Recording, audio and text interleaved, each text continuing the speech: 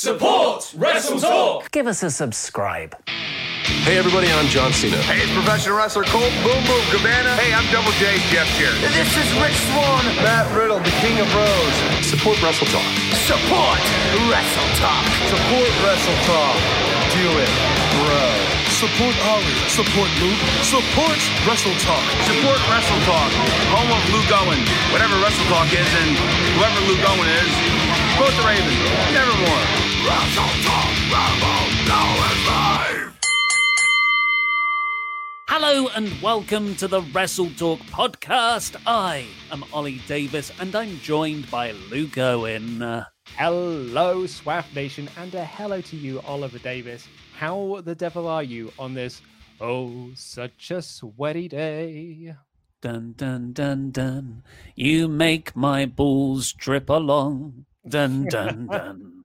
Then when there's something wrong, we go home.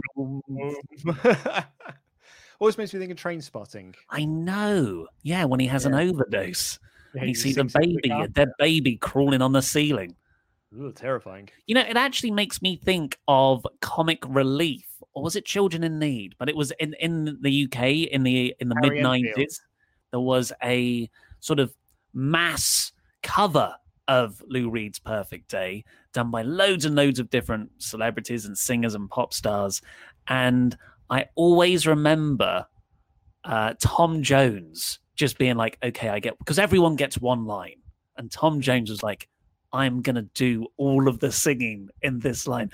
Oh, it's such a perfect day. He really goes at 11. Me and my friends always used to say that about Christina Aguilera in the Lady Marmalade song. You know, at the end when they're doing the roll call and it's just like Pink, and she's like, hey, Pink, and then it's like Mia. There's like Christina. She goes, tries to hit every single note. She's like, this is my last chance. I need to hit all of the notes. Trying to sing over Little Kim at the same time. But I am also, of course it is hot, but I am also excited, Luke. Why? Because tomorrow is Cinemania. We have developed a partnership with Cineworld. We were going to do this a long time ago, but worldwide events. So we've finally been able to get on Cineworld's YouTube channel. Cineworld, like one of the biggest cinema chains in the world. And we're going to be running a Quizzlemania movie version. I'm not going to be on it, but I'm going to be in the chats, chatting away. Luke and Laurie are actually competing. Adam's hosting.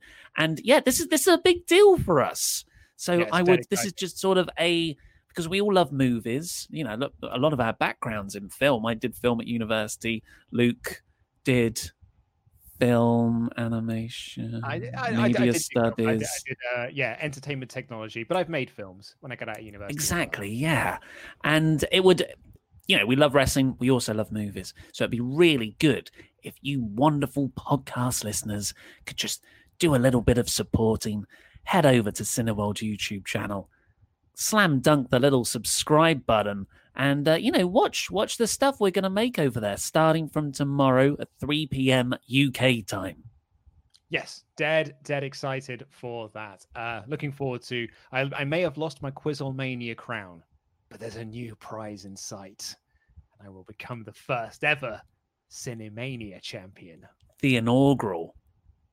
Well, you've got stiff competition. It's not just Laurie. You've got Amber Dwight Thorne. I don't know if I'm saying that right. And Daniel J. Layton, who's been hosting a few movie-themed quizzes himself.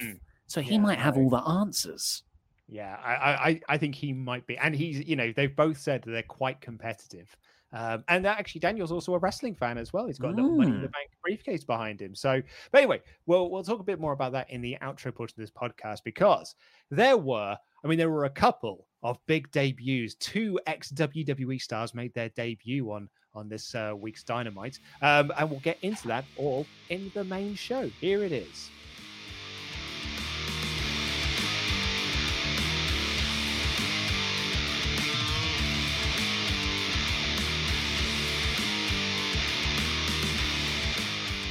He was released by WWE in mid-April, and after 3 months of sort of, working out, it seems, and eating all the protein powder, because my word is he looking in good shape. He turned up for AEW on last night's episode of Dynamite, coming to Cody Rhodes' savior to rescue. I should have said rescue. I'm Ollie Davis. This is Luke Owen. Welcome to the AEW Dynamite review, where we're opening with this news that Matt Cardona, as we're now going to call him, is officially in AEW after being teased for just ever, really. Cody has been very public about how he wants his very good friend in real life, Zack Ryder, to come and join him in AEW. And now he's here. And it was just kind of like a bit in the middle of the show. Yeah, so this was following the Cody Warhorse match. I think that the Warhorse thing was a really nice red herring because it was Warhorse. No one was talking about like a potential ex-WWE guy showing up to answer the call or anything. And I think, a lot of the chat was around, will AEW sign Warhorse? So I think bringing Matt Cardona into this point here was be like, oh God, actually, yeah, I didn't think of doing that. I didn't think they were going to do that at this point. So I thought it was actually a very clever red herring on AEW's part. With that said, I think if we're going to put sort of a money on the table of what we think is next, I think it's going to be Cody versus Matt for the TNT title at All Out. I think Cody will likely win, and I worry that Matt will just become another Shawn Spears. Yeah. The Shawn Spears is the sort of specter of, people who have gone from WWE to AEW, and sort of in WWE, there's all this potential of being a really talented, over with a portion of the audience wrestler who's not really booked to the extent of their abilities, but it's a big pond there, to this smaller pond where I would argue that maybe not the level of talent overall is better than WWE, but certainly the way they are presented.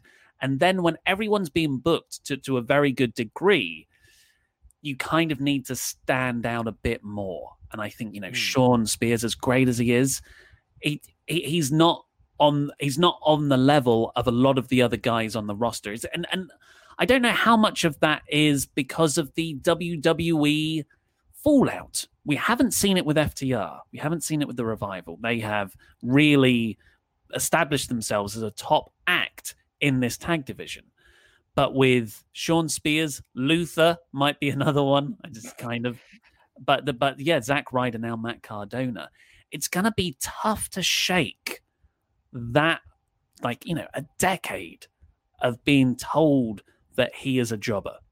Yeah, and that's what I was going to say. Before I do, there was a comment I just wanted to bring up here, which was, Ollie, please fix your hair. Your Superman curl is madly distracting. Don't you like it? It's a hot day here, and I can touch the fan. I'm touching the fan, and look at it. It's like nice. The last strand of hair is trying to escape from my head. But yeah, I think you're absolutely right. Like if this was Zack Ryder jumping to the competition, like if this was Zack Ryder jumping to TNA in 2010, 2011, when like Z True Long Island Story was at its hottest, then I think that's probably why the Revival FTR still feel like they've sort of established themselves as a top act, because they're still riding their wave of like internet popularity, of the internet being like, man, what a madly underutilized team in WWE. What idiots they were for letting them go. Zack Ryder, on the other hand, Matt Cardona, is unfortunately been, as you say, been treated like a joke. I mean, not even like after Z True Long Island Story, while Z True Long Island Story was becoming a big internet sensation, they were still treating him like a joke because they didn't like him. They didn't like the fact that he got over, and so punished him for doing so. So he's been treated like a joke, for 12, 15 years. It's really sad because it's not Zack Ryder's fault that the most over he's ever been in his career, when he was arguably in his prime, I don't know how old he is now, but if he's a similar age to Cody, it'll be, I'm just trying to Google this. He's 35. That's...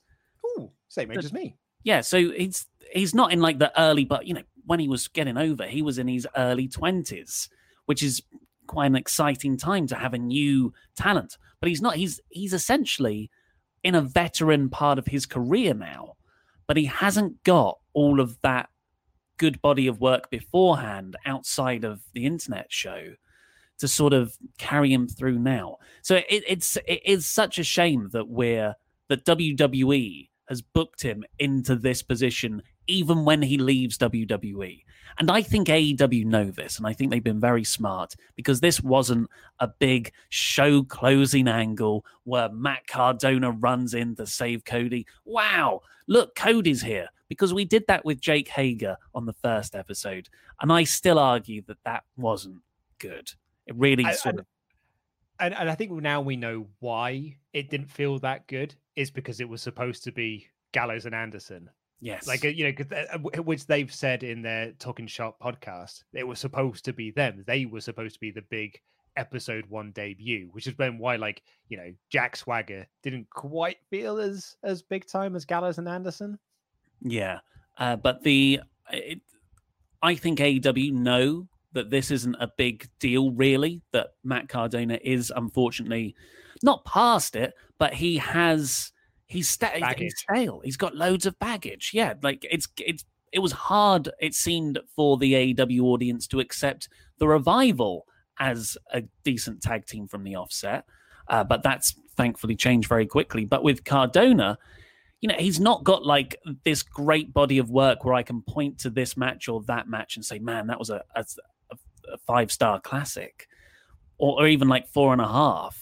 So this is a very in-ring work-based company, and I'm not writing him off because, I really, really like the guy. I was obsessed with the True Long Island Story.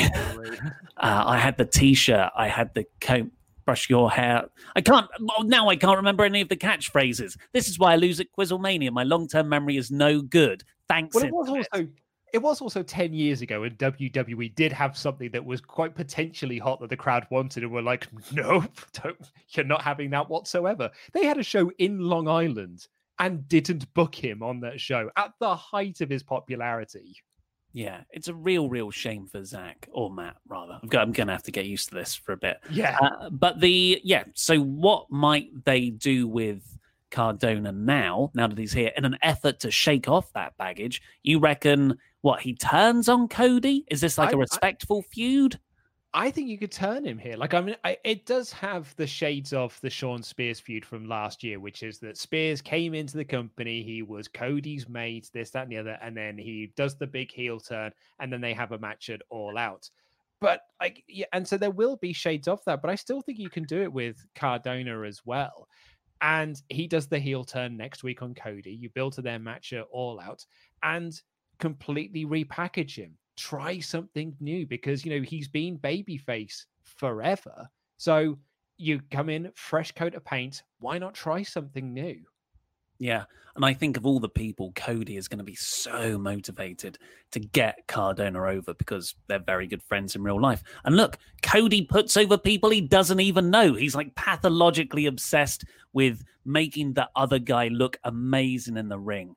I agree with you, though. Cardona should not be taking the title off of Cody. So I've got another suggestion. Maybe he could. I wonder if Cody's learned his lesson from not putting Shawn Spears over at All Out, which I still think was the wrong call. That, maybe he's going to put Matt over at All Out and give him the title. Oh, yeah, I don't know. But is Cardona someone you want to put over at the expense of Cody and the TNT Championship? Because it's not just Cody you'll be affecting there. Unless Cardona is like this incredible run in the next 4 weeks, this is your TNT Championship. It's a new belt. Right. You want to protect that lineage in the offset. You want those big title reigns. So here's my other one. I think you're right. I think, they could just work on the brotherly feud of respect. That's another way to take it, but it is kind of more of the same for Ryder. So yeah, I think a heel turn would be the most intriguing there. But what about Cardona going into a feud with the Dark Order, who have their tentacles everywhere on AEW at the moment? I love it, because there's this resentment with the Vince McMahon style character. Mm-hmm. And they're facing Dark Order, next week. So if you are going to put Ryder into that group, then yeah, like next week makes sense. And you're right, you got that sort of he's not a Vince McMahon character though, Ollie Davis. Like I think it's been made abundantly clear at this point, it's not a Vince McMahon parody. You're totally right. I don't know what came out of my mouth there. It's a Mafia Dom personality. Exactly. I watched all of Netflix's New York Mafia documentary yesterday. Good? It's, you know what? Nothing's as good as Tiger King now. Because they had so much footage of Tiger King happening in real time. The watching, and I haven't been able to watch other documentary series since, really, but it's interesting. They do spend a lot of time on the law enforcement side, though, when I'm just like, tell me more about the prostitution and the racketeering. I want the bad guy stuff, but yeah, I think I think there's a story to be told with Cardona embodying the fan base's rage against a lot of people being let go by the other company in the pandemic, which Brody Lee and the Dark Order could be a proxy for. But I also understand why you would not want to go that route. Yeah. Before we get into the super chats, though, I think it's probably worth us talking about the other ex-WWE star that debuted on this show. So I don't know who you're talking about here. I didn't think you did. Dude, do you know who's Nyla Rose's tag partner? Oh, Cameron. Dude, the only reason I bring it up is like someone sent us a message on Twitter being like, I really think Cameron's the bigger draw here. So I thought we might want to talk about, you know, the former Cameron, Ariana Andrews coming into AEW. So wasn't she on another show, though? Was she not in a big battle royal at All Out? It's a Dynamite debut, isn't it? Not an AEW debut? I don't know. Was she in the battle royal? I can't remember now. You start doing super chats. I'll have a look. I just want to watch the Stone Cold Steve Austin gif, though. I was gonna say. Can't talk about that again. I was gonna say the reason why, like, I mean, I don't want to be. You remember when, like, you said that Alicia Fox isn't very good, and you really upset the Alicia Fox fans? She's not good. I don't want to be that person that gets the wrath of the Cameron fans, because I imagine that they are out there. But Cameron is responsible for one of my favorite moments in wrestling history, where live on an episode of Raw, she tried to pin someone that was face down on the mat and then argued with the referee. No, I must have got it wrong. I thought I heard that on commentary, but no, there's nothing on her Wikipedia page, at least. Yeah. So yeah, she's been wrestling on the Indies in the interim, because on here it says 2016 was when she finished up wrestling. We'll talk about AEW and the women's division, I'm sure. Oh yeah, you got more spicy hot takes than that, have you? No, it's just a continued spicy take. It's the same spicy take.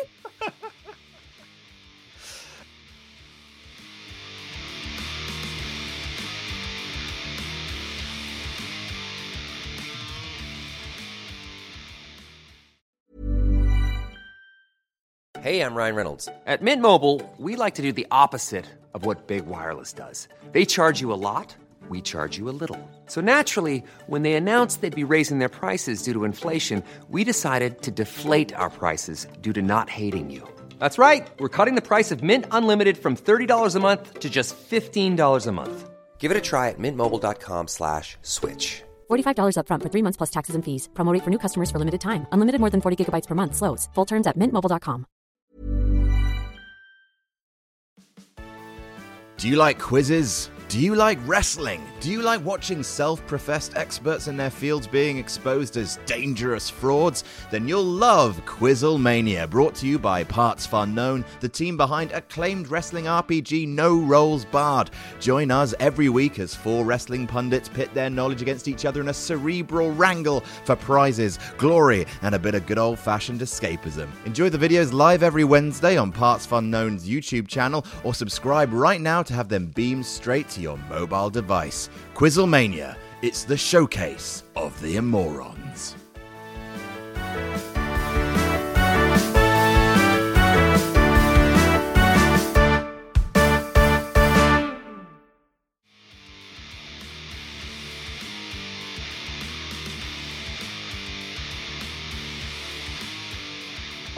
right. Anyway, so let's see what you've got to say about this in the super chat.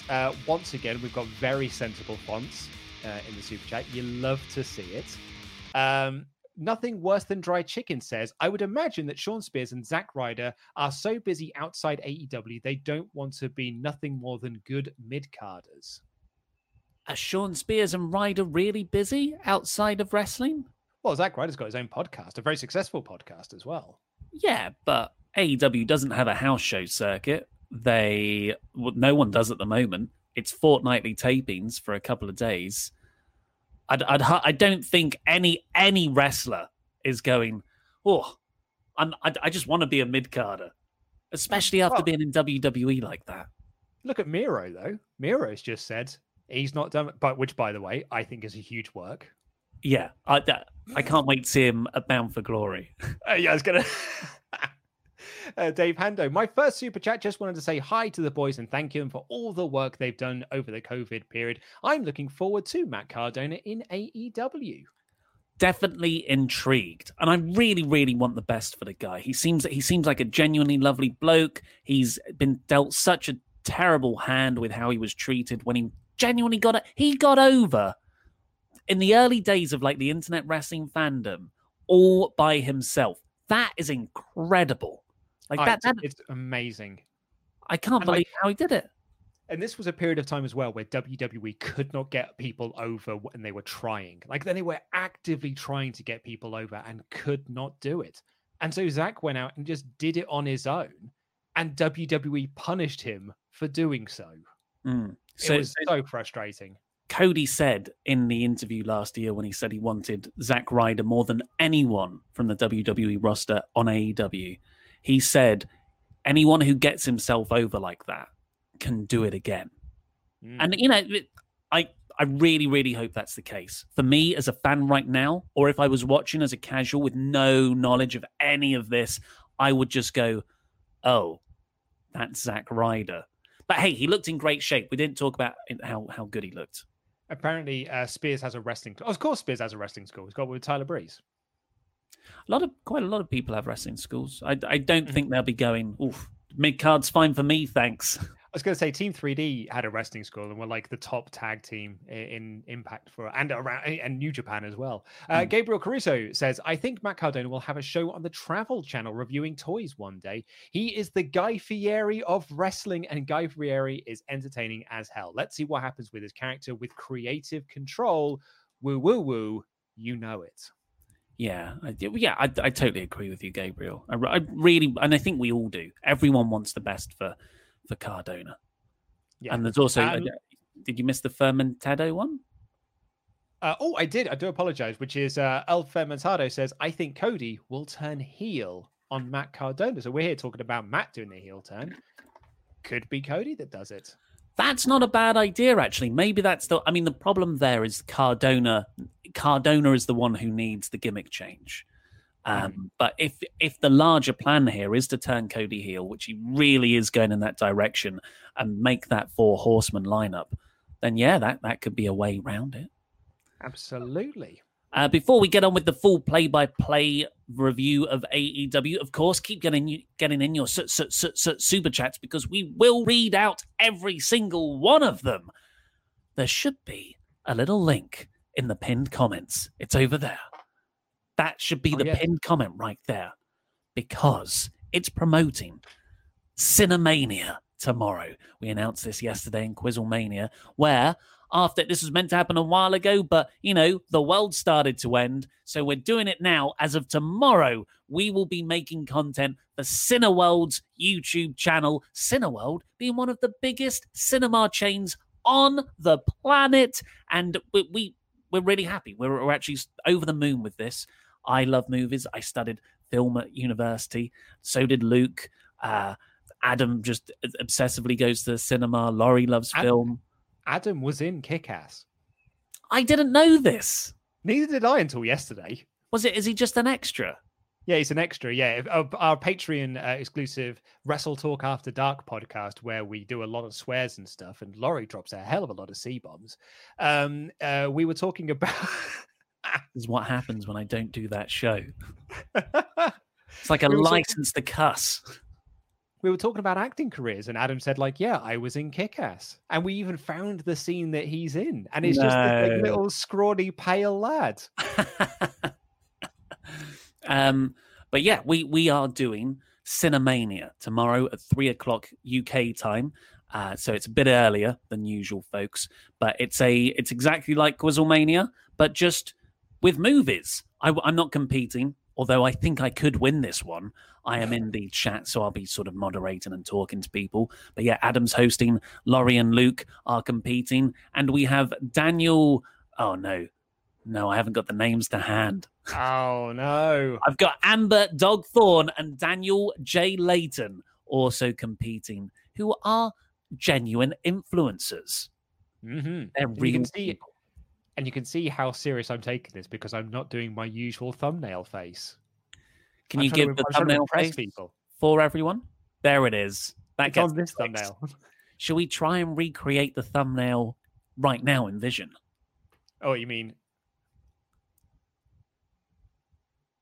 There you go. Should we start doing 3-second photography poses in the middle of the podcast? Right. So, yes, please do go over there and set a reminder for the event that the link should be somewhere. Oh, yep. And just before we get out of here, tomorrow's guest on the magazine show, it's me and Russian star Xenia. And we're going to be talking about whatever is in the Observer News. I like that, Luke. Bring that link back on the image. This one? Yeah. How have you gotten so smiley? That doesn't look like you. That was a photo. I'm stood next to you in the original photo. It was, backstage of the WrestleGate show, the last one we went to. No way. And we had to do those photos together for, I can't remember why we did them, but like you and I were just doing lots of posing and stuff. Always good. And glamour shots. So I basically cropped you out and put someone a lot prettier in. It's a definite improvement on the image. But yes, stay tuned for that tomorrow. We might have a little bonus show as well going up on Wrestle Talk Clips with me to talk about the quarterly earnings. It's today. Q2. I'm so excited. I'm so excited about what excuse they're going to use. I reckon they'll admit. I reckon they'll say it's. Yeah, no. We're in a bad state right now, and here's the thing: they can't. What else can they blame it on? COVID. Yeah, but we'll see. And also, like the last time I was chatting with Brandon from WrestleNomics about this, WWE have saved so much money during this period, not just by getting rid of a load of people. They're not paying anyone to travel. They're not paying anyone. They're not renting out arenas. They're not shipping equipment everywhere. They've got literally no overheads for filming TV at the moment. So they're saving a load of money week to week. Yeah, definitely. But yes, we got loads of content going up tomorrow in short. But of all of them, please do go over to Cineworld's YouTube channel, click the subscribe button, and join us over there at 3:00 UK time.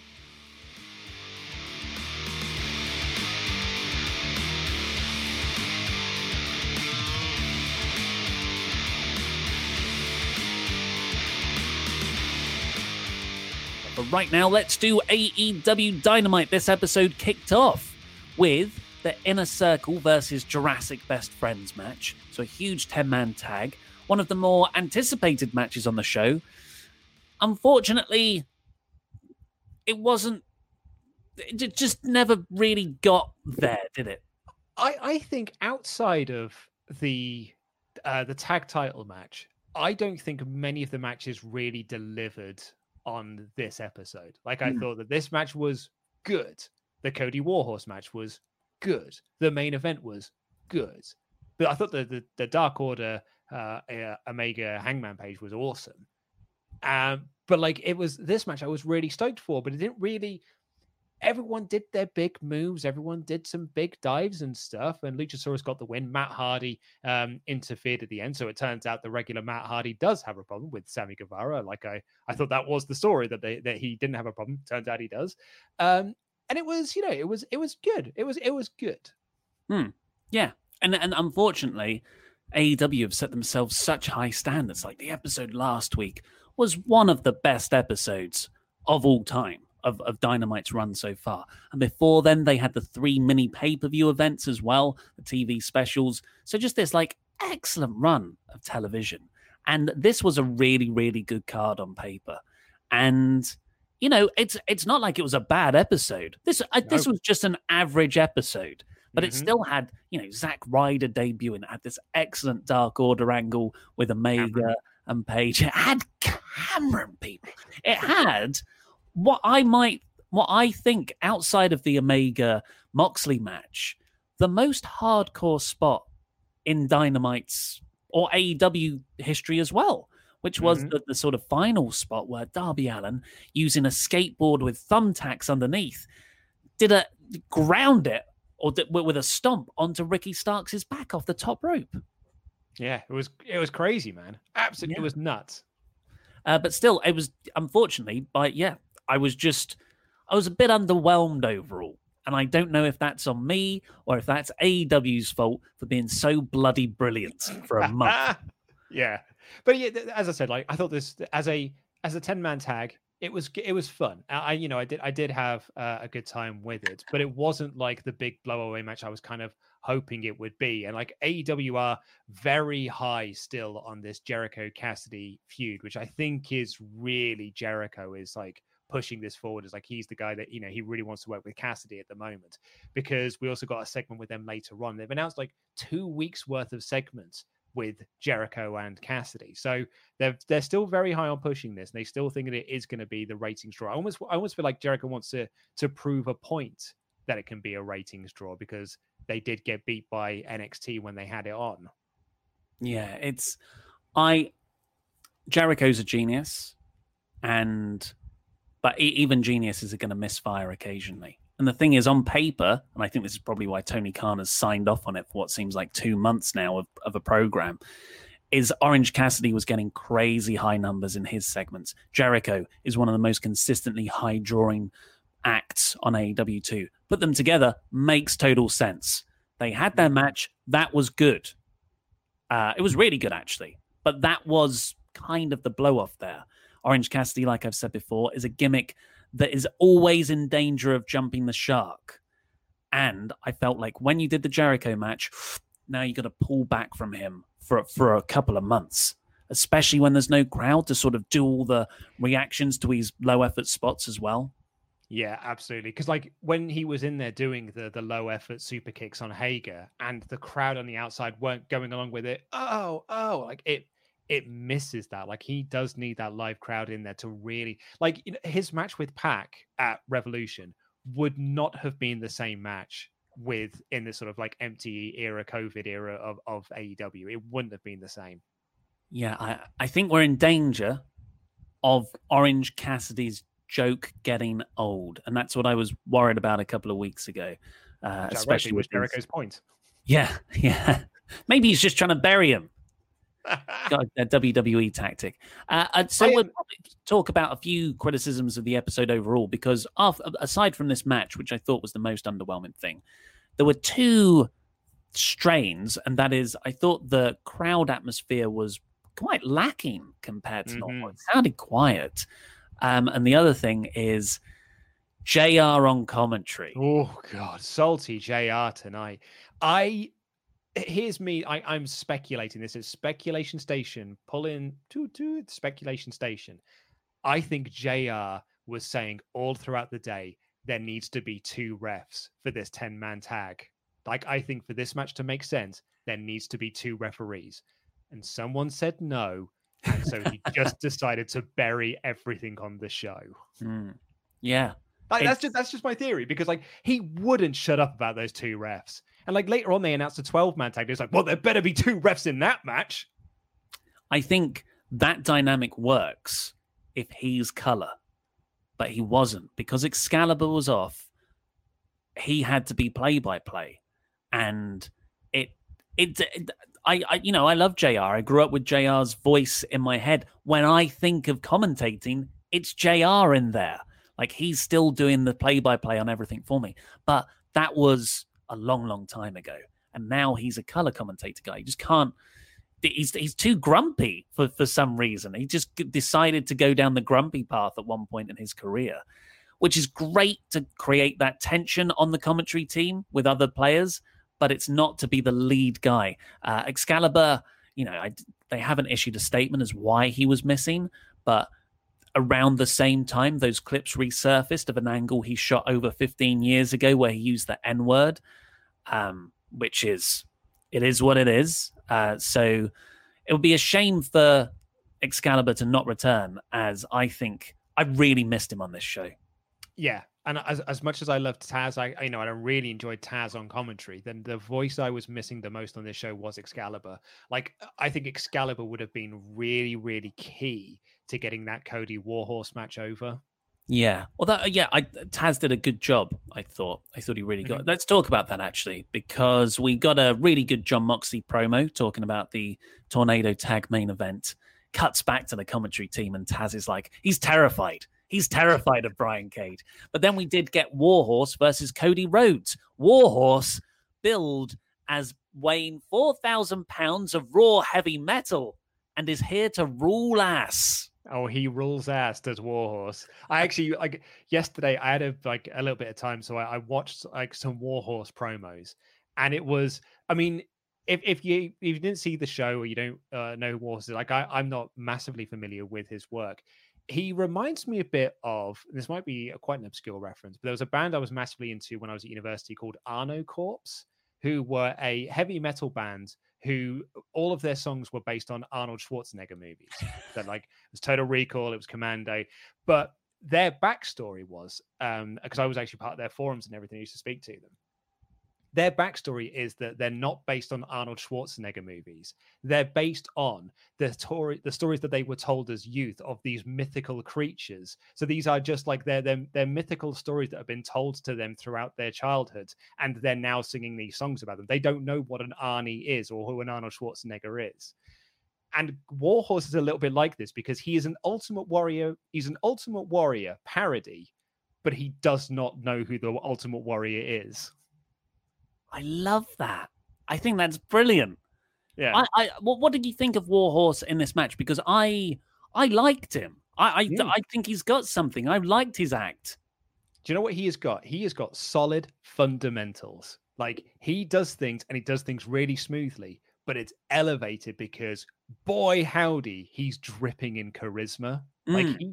Because he's got this massive character. It's like the Ultimate Warrior, really. Ultimate Warrior was so limited in the ring, but got massively over because he was this larger-than-life character. And that's what Warhorse does. Like, Warhorse has made a name for himself on Twitter and, on Instagram and on YouTube and stuff by being this huge character, weighing 4,000 pounds of pure heavy metal.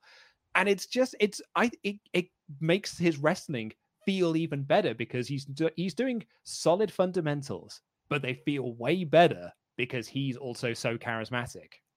Yeah, I thought his facials are a big part of that too. I felt the story, but ultimately, as it should be, Cody beat him pretty easily, to be honest. I like what they're doing with Cody now. I was concerned every match was going to be Cody putting someone over in defeat in this 20-minute toe-to-toe battle, which sort of undermines when you do get a genuine threat when you go 20 minutes.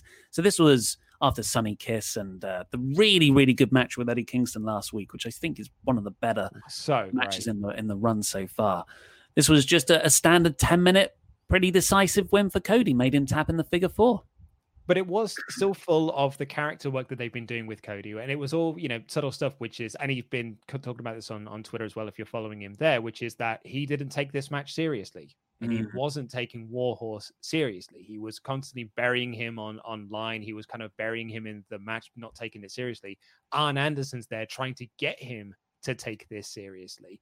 And Cody was then getting frustrated because he didn't take it seriously and then was being shown up. So he comes at this sort of more vicious style of Cody. So although you're right, it was a more dominant victory than he has had in the past, I think it was completely the right call, but they kept up with that character work. Definitely. And it's not just viciousness. Like you said, it is the arrogance. He did the press-up spot here. It was in the picture-in-picture ad break, but he did press-ups after he went for a pin. That is straight out of Ring of Honor heel Cody or New Japan heel Cody. So he's definitely going back to that well, and I'm excited for it. Then the Dark Order ran down. It was just no-name ones, 5 and 6, I think. And it was Reynolds and Silver, because 5 and 10 are in the 12 show. So it was Reynolds and Silver. And they beat up Cody. That's what brought down Cardona. They'll all have a match next week. Then we got the Inner Circle promo where Jericho laid out the next 2 weeks of Orange Cassidy segments, the match in 2 weeks' time, but a special debate with a very high-profile moderator next week. I hope it's Lance Storm. I hope it's Lance Storm. That's kind of like my fantasy booking of this, of like, can I be serious for a moment, Lance Storm? Because Lance doing that with Cassidy would be very, very funny. Oh, you've nailed it. Because he tweeted last weekend, I think, first time in 35 years or whatever that I've been unemployed or not working, because he was a producer with WWE, but he was one of the releases, and it seems like that was confirmed recently. Oh, I love that idea. I've heard Larry King's name being thrown out there. Oh, really? Bloody hell. Or Mike Tyson. I don't think Mike Tyson would work, though. Just storyline-wise, why would he come in to do this for Jericho? Doesn't make sense. But yeah, okay. I'm sold on Lance Storm now, though. I hope it is. An excellent segment with FTR signing their AEW contracts. So this was done earlier in the day, and they're sitting down in a room with Tony Schiavone and some AEW lawyer people, and they're like, we need a tag team specialist to go over this contract. In comes Arn Anderson. Mwah. So great. And it adds more fuel to that 4 Horsemen fire that Arn Anderson looked like he was almost managing FTR at this point and kind of like advising them on this. You pepper that with Tully Blanchard and Sean Spears watching their matches. It's really, really interesting. I'm really digging all of this stuff at the moment. Yeah, and they went through various points like tag rope and all the minutiae. I loved it. And then Hangman Page walks in to celebrate with them all, pours them all whiskeys, pours himself a massive one. They knock him back. How cool's that? Yeah, it was really cool. I like the fact that Hangman poured himself a massive glass of whiskey, then couldn't drink all of it. It was like, I poured a bit too much there. It's so it's just such good storytelling. And it's so subtle as well, this friendship between FTR and Hangman Page, but not with Omega. And it's like stunningly simple. These guys like beer. This guy doesn't like beer. But that's the very superficial top part of this story. There's a lot more raging beneath. And it's like, what's so amazing is this isn't a story that's told through dialogue and scenes in a movie. This has all been told through non-verbal physical action. And that blows my mind that you can have that level of comprehension over everyone's character dynamics and what's motivating them purely through physical storytelling. Brilliant. Yeah, absolutely loved it. The other thing, actually, I meant to mention this to you as well, because you mentioned it earlier that you thought the crowd was a bit quiet in the match. And like the next match that we had, which was Dark Order versus Page and Omega for the tag titles, one of my notes was just like, this would have been so much better with a crowd, because like they could have popped for the near falls and stuff. Because I thought these two teams worked together amazingly. I thought they put out a really, really good match as well. But I saw this on Twitter last week or a couple of weeks ago. Excuse me. We've nearly had as many episodes of Dynamite in the COVID era as we have of the Arena era. No. Well, yeah, because that was October through to March was like the Arena era Dynamite, and we're now March into August of COVID era. That's insane, right? That blew my mind. Oh no! It's like when you go, Kurt Angle spent more time in TNA than he did in WWE. Yeah. No, it didn't. Oh no! Well, okay, that is quite something. Yeah, it's amazing that they're still going from strength to strength. Then, God, imagine where this company would be if they had a crowd there too. I bet they'd be doing house show circuits. That was in the plans. We would have got a London pay-per-view.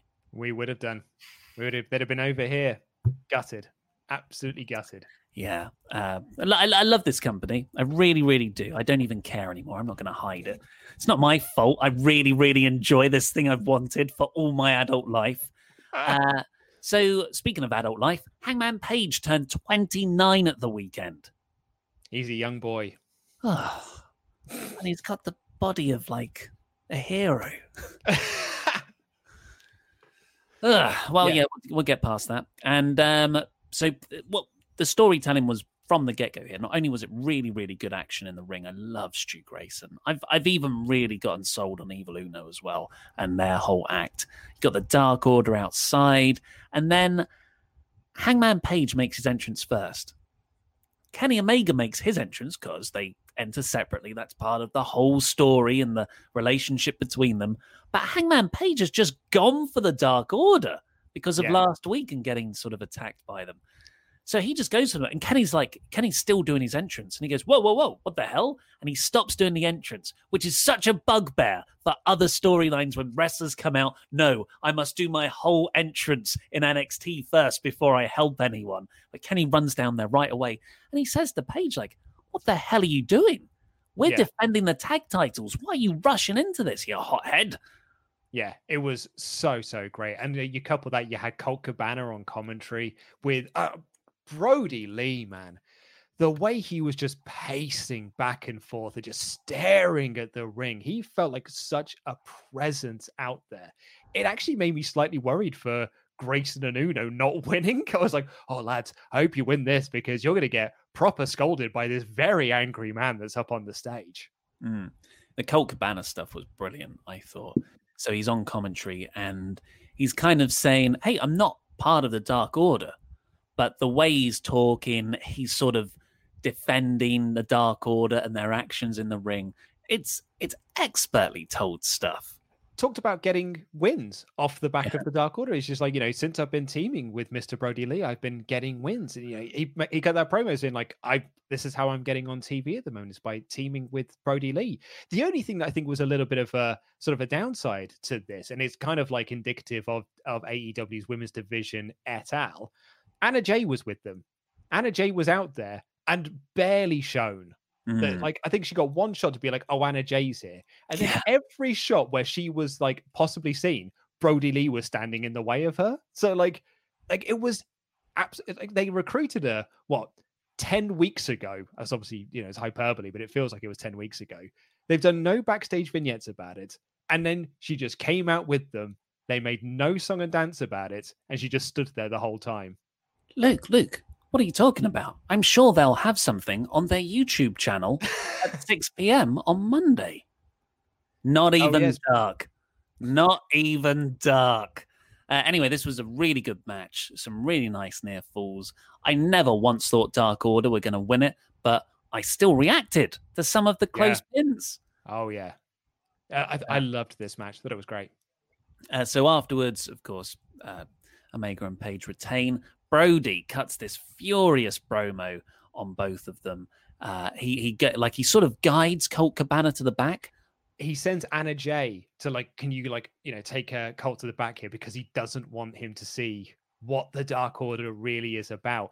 And he's just like, we are in more places than you think. And all of a sudden, it's basically you remember the December 18th show that made Tony Khan really mad. I got like echoes of that.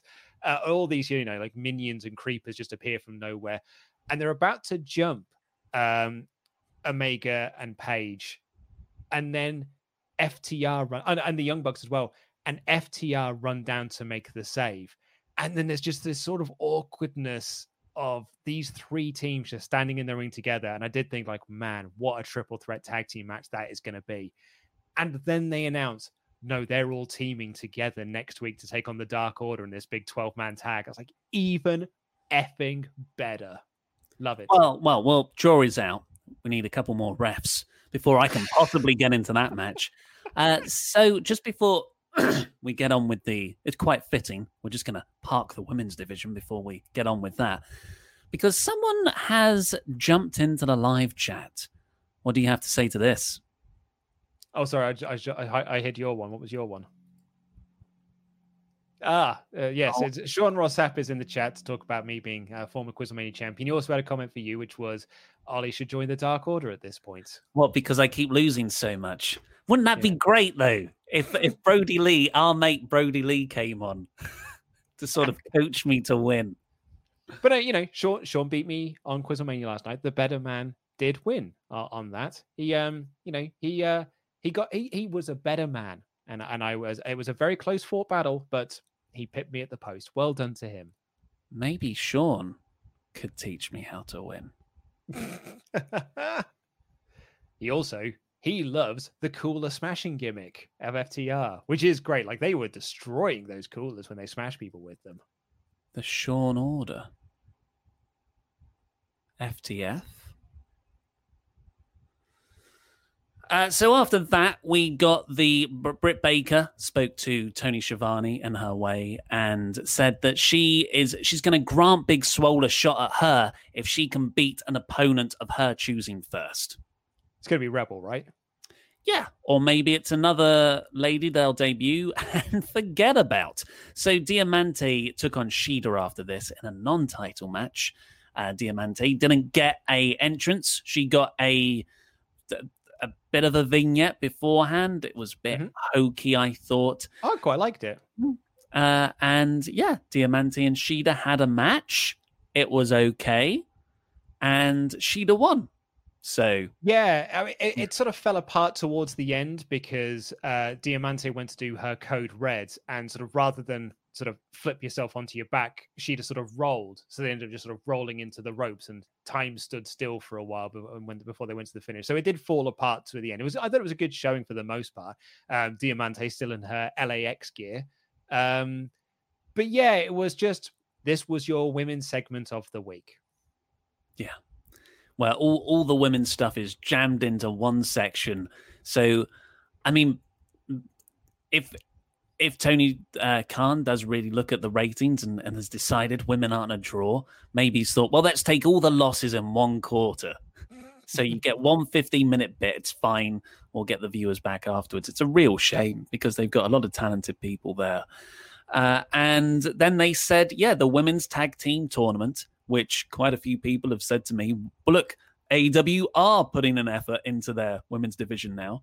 They outline the rules here, and it is exciting. You know, you've got the deadly draw format. Deadly draw? Yeah. That is cool. I like that. Where people are just randomly put together in tag teams. There's so much ample space for stories there, just conflicts, because people are thrown together as odd couple teams, and sometimes that might work, sometimes it might implode. But I am not optimistic because it kicks off at 6 p.m. on Monday on their YouTube channel. So you and Pete talked about this last week, but like my overall feeling on this is that this is here for Brandy, right? Like this is because Brandy and I know you called her Emma for a second, then Ali. They're the tag team that's in this tournament. They're the ones with the tag team storyline. And as soon as they announced like a women's tag team tournament World Cup thing, I was like, oh, right, for them. Like, because that's the only tag team story you've got going at the moment. So you have the whole tournament to kind of fulfill this storyline a little bit more. And maybe that's fine. Like, I think you can build storylines the rest of the way through. But like, I don't think that this is just like, I don't think that people can sort of hold this up and be like, you see, they do care about their women's wrestling. You're wrong. They're doing loads of stuff. Because the other thing I wanted to bring up about this is the AEW action figures. We made the comments when they first got released that there's only one female wrestler in the first two waves, which is Brandy Rhodes, right? Well, they've now released like the next 7 wave of figures. Okay, so this is the next 7 waves of action figures they're releasing. Wave 3, Jericho, Young Bucks, Darby Allin, Luchasaurus, Jungle Boy. Wave 4, Kenny Omega, Cody, Matt Hardy, Jake Hager, Mark Quinn, Isaiah Cassidy.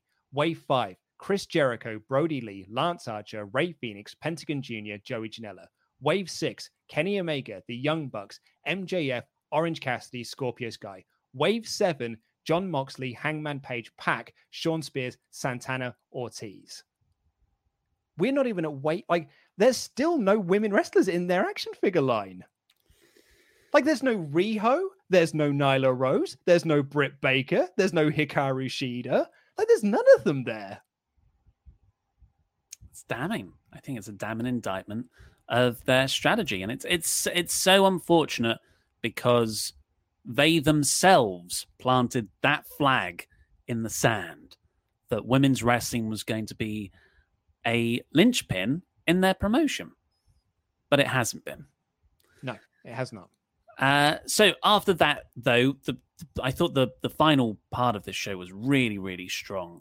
MJF's State of the Union address was a thing of promo mastery.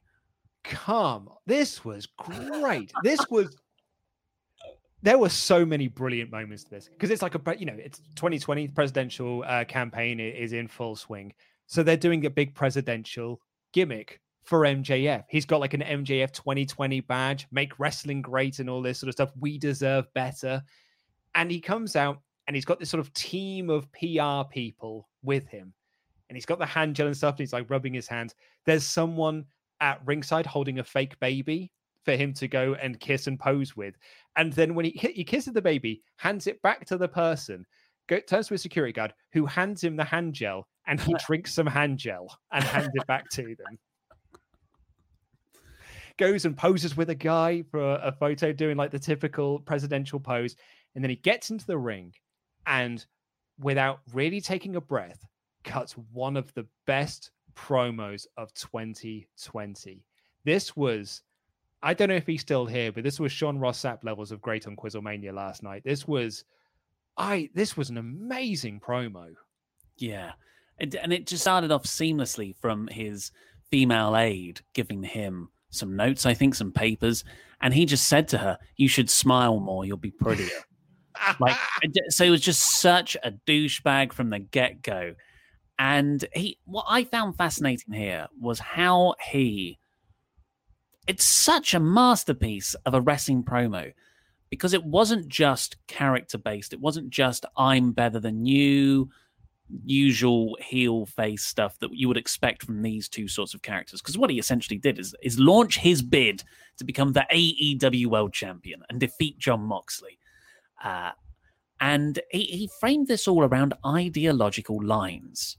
He said that he represents true wrestling and that Moxley, under Moxley's influence, so he's sort of casting the AEW World Champion as a president of sorts, as leading the tone of the whole promotion. That style has trickled down and just made everything about high spots and hardcore. And MJF says, no, wrestling deserves better. Wrestling deserves me. I'm going to bring my style of wrestling here. And it's just so good because it makes MJF look awesome. It makes Jon Moxley still look awesome in a different way. But it also makes MJF such a douchebag to declare himself this bastion of wrestling when he cheats so much. Yeah, and also, Jon Moxley won. He defeated Brian Cage with wrestling moves. Like, he has constantly shown over and over again that he's winning with wrestling moves. But MJF, in this sort of like way to kind of like confuse the masses, and be like, no, he doesn't.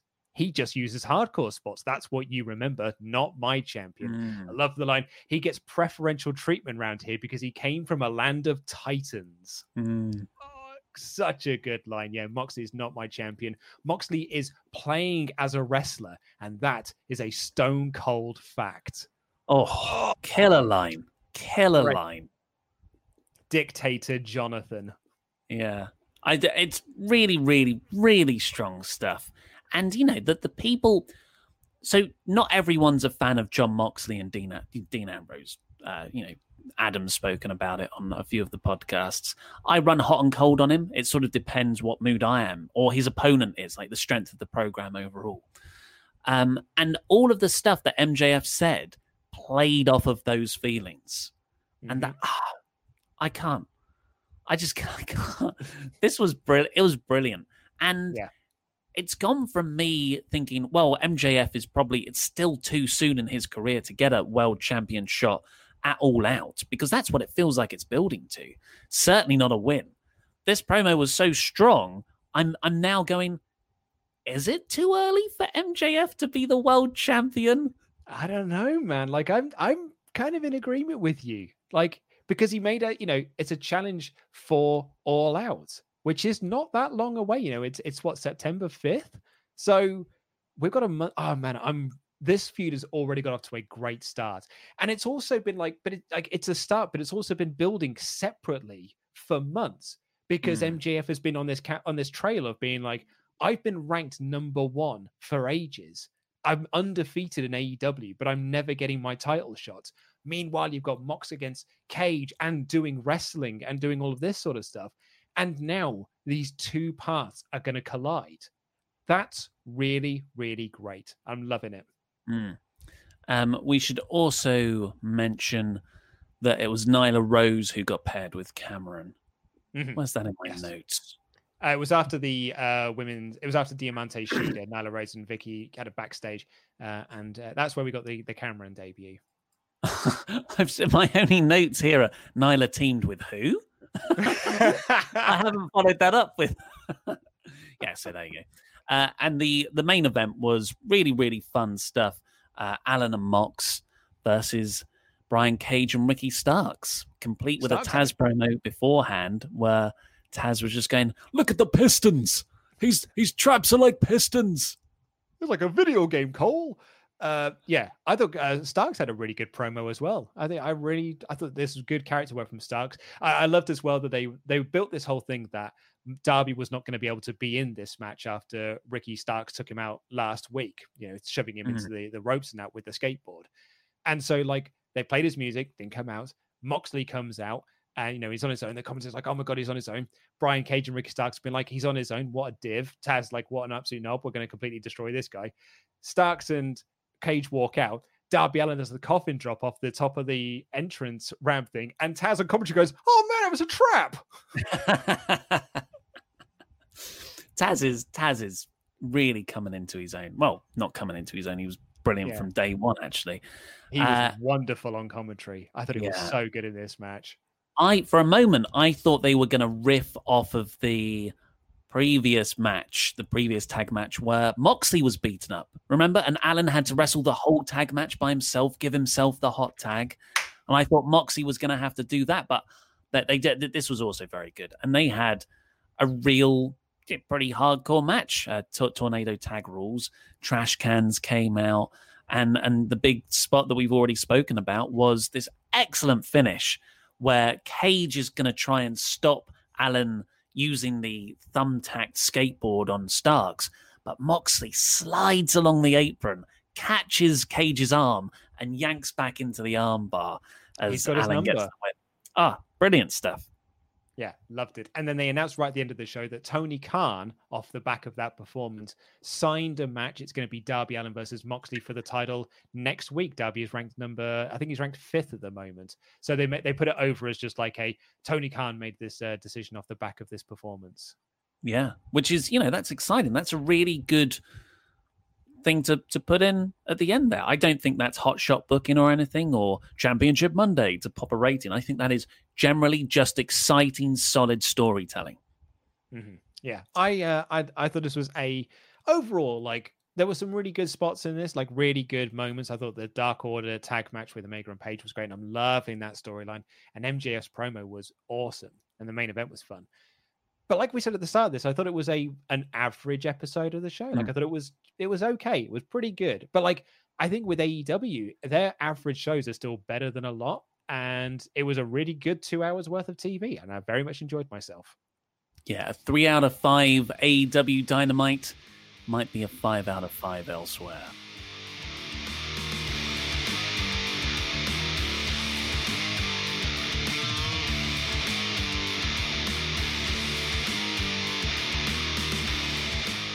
Have a ton of super chats to do, and we've already overrun quite a lot, so we'll speed through them.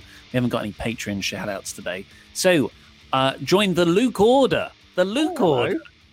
They ask, who do you guys think the moderator for the Jericho Cassidy debate should be? Anyone Jericho knows in the past? I wonder. Hashtag join the Luke Order. Hashtag Luke Owen is still my champion. Thanks, mate.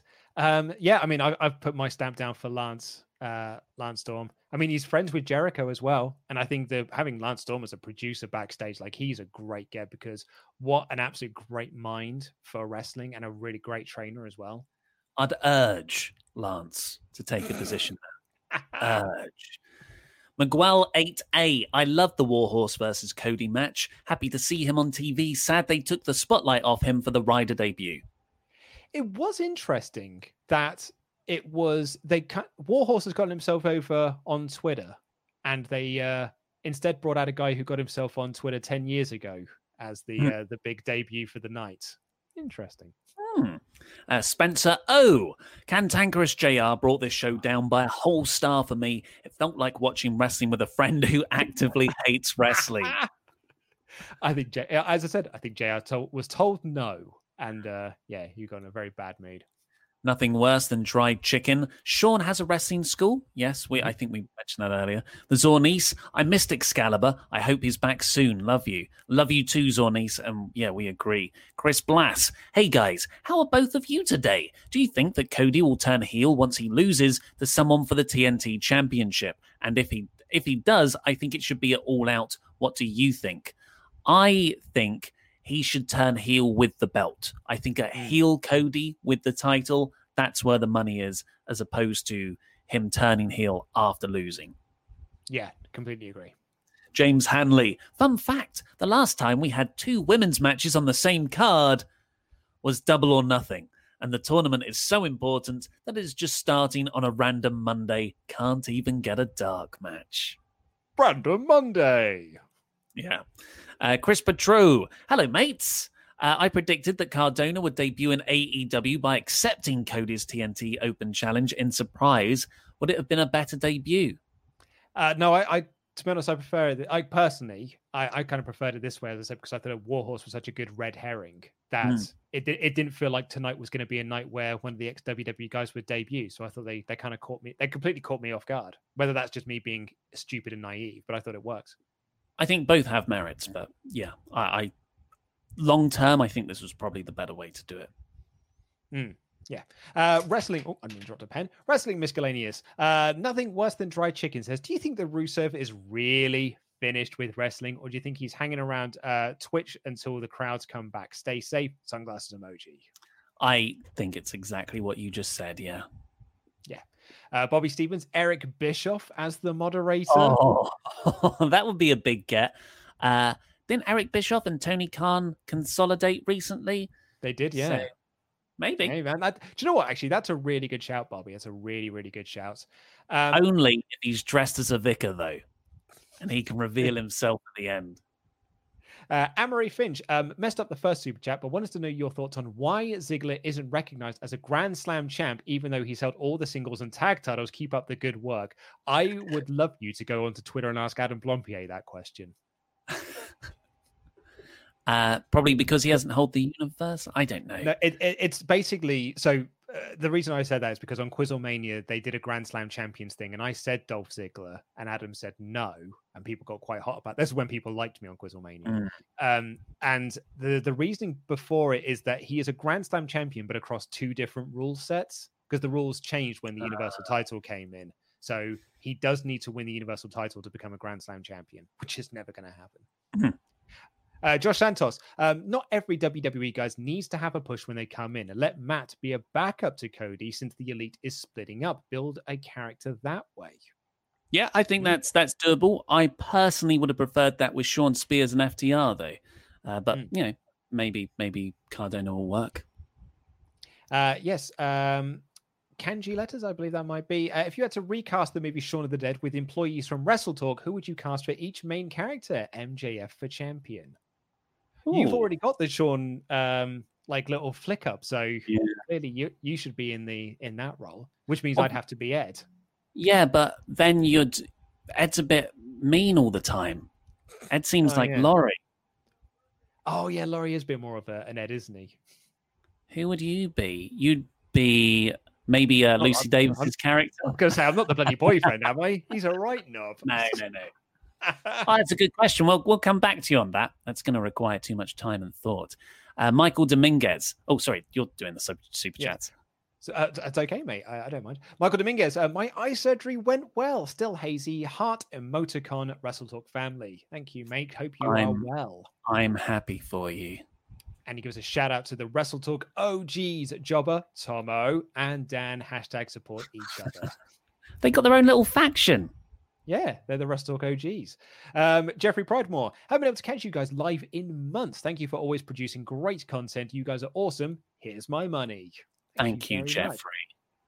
Dave Hando, I'm so over WWE at the moment. They do the same thing over and over again. Nothing changes. Even NXT has gone the same way, other than Keith Lee finally winning. They're looking for new writers, by all accounts. NXT, they're hiring for a new writer. Yeah, I think NXT does have a WWE taint to it, which is, I mean, you know, I watch more AEW, but when I check the sort of Reddit comments and just the general engagement, it's AEW by a multiples margin. Mm-hmm. And I think Brian and Vinny said this on an episode recently where they talked about how like all the stuff they're praising AEW for now is the same praise they were giving to the same things they were praising NXT for last year, but NXT's just not doing those shows anymore. Yeah. Amaril Finch, thank you very much for your donation. Tay Boogie says, it sucks that NXT had 2 women's matches throughout the show, but AEW only has 1 5 to 8 minute match smashed between 2 other women promos. Totally agree. Yeah, in that regard, NXT are massively beating AEW. Like it's not even the same competition. King Rasta, aka Kairi Sane's current boyfriend. Yo guys, support Wrestle Talk. Hashtag wear a damn mask. Hashtag I'm talking to you, Florida. It's like a lucha mask. Just think of it as a lucha mask. Masks are good. I've got mine right here. Ooh. I might even wear my mask. Yeah, hold on. Mike D, it's my birthday today and I'm stuck in quarantine. Shout out to Luke and Ollie for another awesome review. Hashtag jam that jam. Jam that jam, Mike, and happy birthday, Jam. Happy Hope you birthday get birthday, to you. Jam. The Zorni says, don't worry, peanut butter has protein. Ollie, you're our hero. So I joked about eating peanut butter through lockdown while Cardona has gotten ripped. And I ate a load of peanut butter while filming the news today. I'm not thinking that was going to make my mouth very claggy for the remaining 10 minutes I had to film. Mm-hmm. It's delicious, though. And some last-minute super chats have come in. Bacon Rasher just wanted to say thanks for everything, guys. Missed Quizzlemania as was helping a friend last night, but all caught up now. Great showing, Luke. We do love SRS, but you are still Wrestle Luke to me. Thanks, guys. And Gabriel D says, I want to see Darby Allin versus Ricky Starks match so very much after that main event. So much. Oh, yes. Well, thank you all so much. And lastly, thank you to Dylan for Cork for your super chat and no message. Thank you very much. Nicely spotted. I missed that. Thank you, Dylan. And hello to Ashleen as well, I hope. Hello. Yes, that's all we've got time for today. Go over to Cineworld, please, and subscribe to that channel and set a reminder for the event. The link is in the description below. Oh, Richard Martinez, a repackaged Lucha Luke for Quizzlemania Champ. Maybe. That could be a gimmick change. Go over to Cineworld because we've got the 3 p.m. Cinemania tomorrow UK time.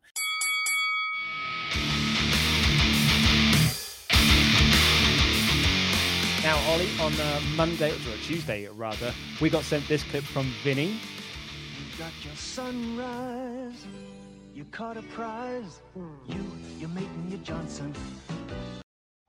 Very funny. Very, very good. Because it's dicks. Because Johnson means dicks. Absolutely. Very, very good stuff. Thank you to the dozens of you that all got in touch to tell us what idiots we are. And it's not a holiday thing. It's a boat company. The Johnson is the boat. Sounds weird when you say it like that. The Johnson is the boat. Yeah. It will get you where you need to go fast. It was Luke's email that just said, guys, this is for Johnson Motorboat. Look at the video. The motorboat is always in shot.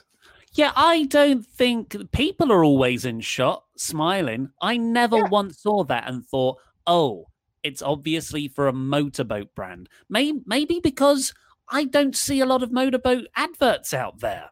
I'm surprised they made a video commercial. But in America, I think they might be slightly more common than they probably are here, where we don't really have, large bodies of water. We're surrounded by a large body of water, but we've got rivers and stuff that aren't really made for speedboats. They're made for lovely, slow canal boats. What are you talking about? Walthamstow Marshes? That's, that's where a lot of London gets its water from. I don't think you're allowed to get in there. But anyway, the reason why I brought this back up is because I decided to have a little bit of fun with that advert. You've got your sunrise, you caught a prize, you making Dick. Party nights, summer whites, your friends and your Pecker! Rooster tails, water trails, your kids and your Private! Saturday nights, distant lights, your girl and your Wang! You and your Johnson. A way of life for over 50 years. Excellent work. You couldn't hear me. My mic was muted, but I was sniggering away there. Great Austin Powers reference. I had a bit of time before Quizlemania last night. On one of the busiest weeks in months, you still found the time. That dick jokes do not wait for any schedule. Because basically what we call it the waiting room before we do Quizlemania, which is where we all just get in just to make sure that everything is working fine. It's when Adam was probably at his sweatiest ever a couple of weeks ago when we weren't sure whether Wale was actually going to show up. But basically we were just all sat in there and I was just editing that in the background while also chatting to you guys and making sure that everything was fine. That is multitasking to the extreme. But, we were all nervous last night because, first of all, Sean Ross Sapp showed up about 3 minutes before the stream, trying to big league us with his psycho tactics. But also, Rey Mysterio, what a get. Oh, man. Who'd have thought? Well, I mean, you do realize that it was Louis, right? I mean, I know you left the stream early, but right at the end, Louis revealed that it was him. Holy crap. Yeah, I know. I was surprised. I was as surprised as you are, mate, that it was not Rey Mysterio. Because now thinking back on it, it's weird how, hindsight works. He did have an English accent. And he did look like Louis. And he was in what looked to be like Louis's bedroom. I didn't even think about the background. I just saw the mask. I just saw the mask. He did trick us quite easy. I say quite easily. He did trick us very well by saying that he was in Dominic's room. And I'm like, do you know what? That does make sense, though. That does look like Dominic's room. We've really got to start paying attention to identity theft. This is twice now this has happened to us at Wrestle Talk. Speaking of things happening to us multiple times, how did you take the loss on last night's show? You know what? I'm just there to have fun, aren't I? So I did not mind. Look, the horrible, genuine thing is, every time I think I might, my mind goes, I might not come last. And that will be fun in itself if it ever happens. But then my mind gets carried away with itself and thinks, well, you might come first. Wouldn't that be a story? I'm like, okay, that could happen. But it's all undone in the first three questions, when it's always the price is shite. A game that I thought was arbitrary. I thought you just had to guess stuff, but now I realize that you just have to have an in-depth knowledge of tat, because that's all you have on me. You just have a deeper knowledge of useless, nostalgic objects and how much they're worth to other people like you. Oh, so it's our fault, is it? I don't know. Maybe I should have just looked on eBay a bit before.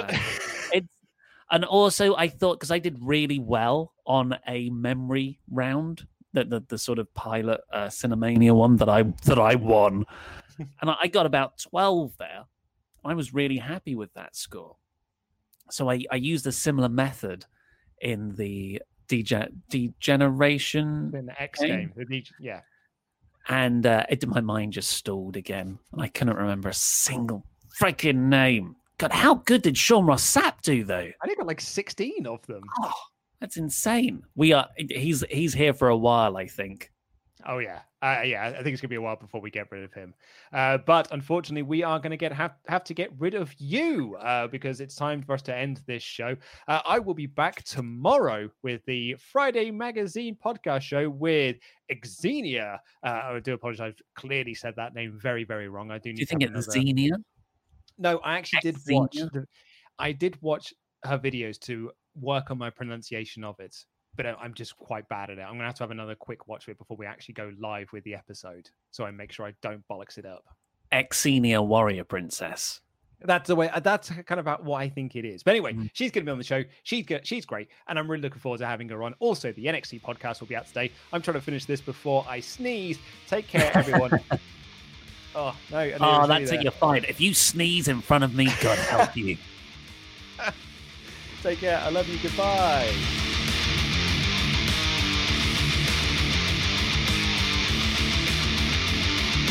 Wrestle Talk, Rebel, now is live!